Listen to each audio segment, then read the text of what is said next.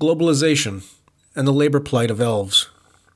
You think I'm joking again when I return from late-night shopping, so I shrug and we drop it. But the elves do come out after 11 at the grocery store. They work the late shift, stocking shelves in their curly-toed shoes and floppy hats. I stared the first time I saw a pair of them stiff-arming the mysterious double-hinged deli doors, going on about the Red Sox chances this year. Now I just nod and keep pushing my carriage. I think they appreciate that. No, they don't make shoes anymore.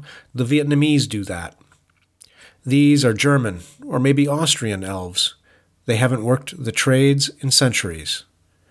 I don't joke about the labor plight of elves.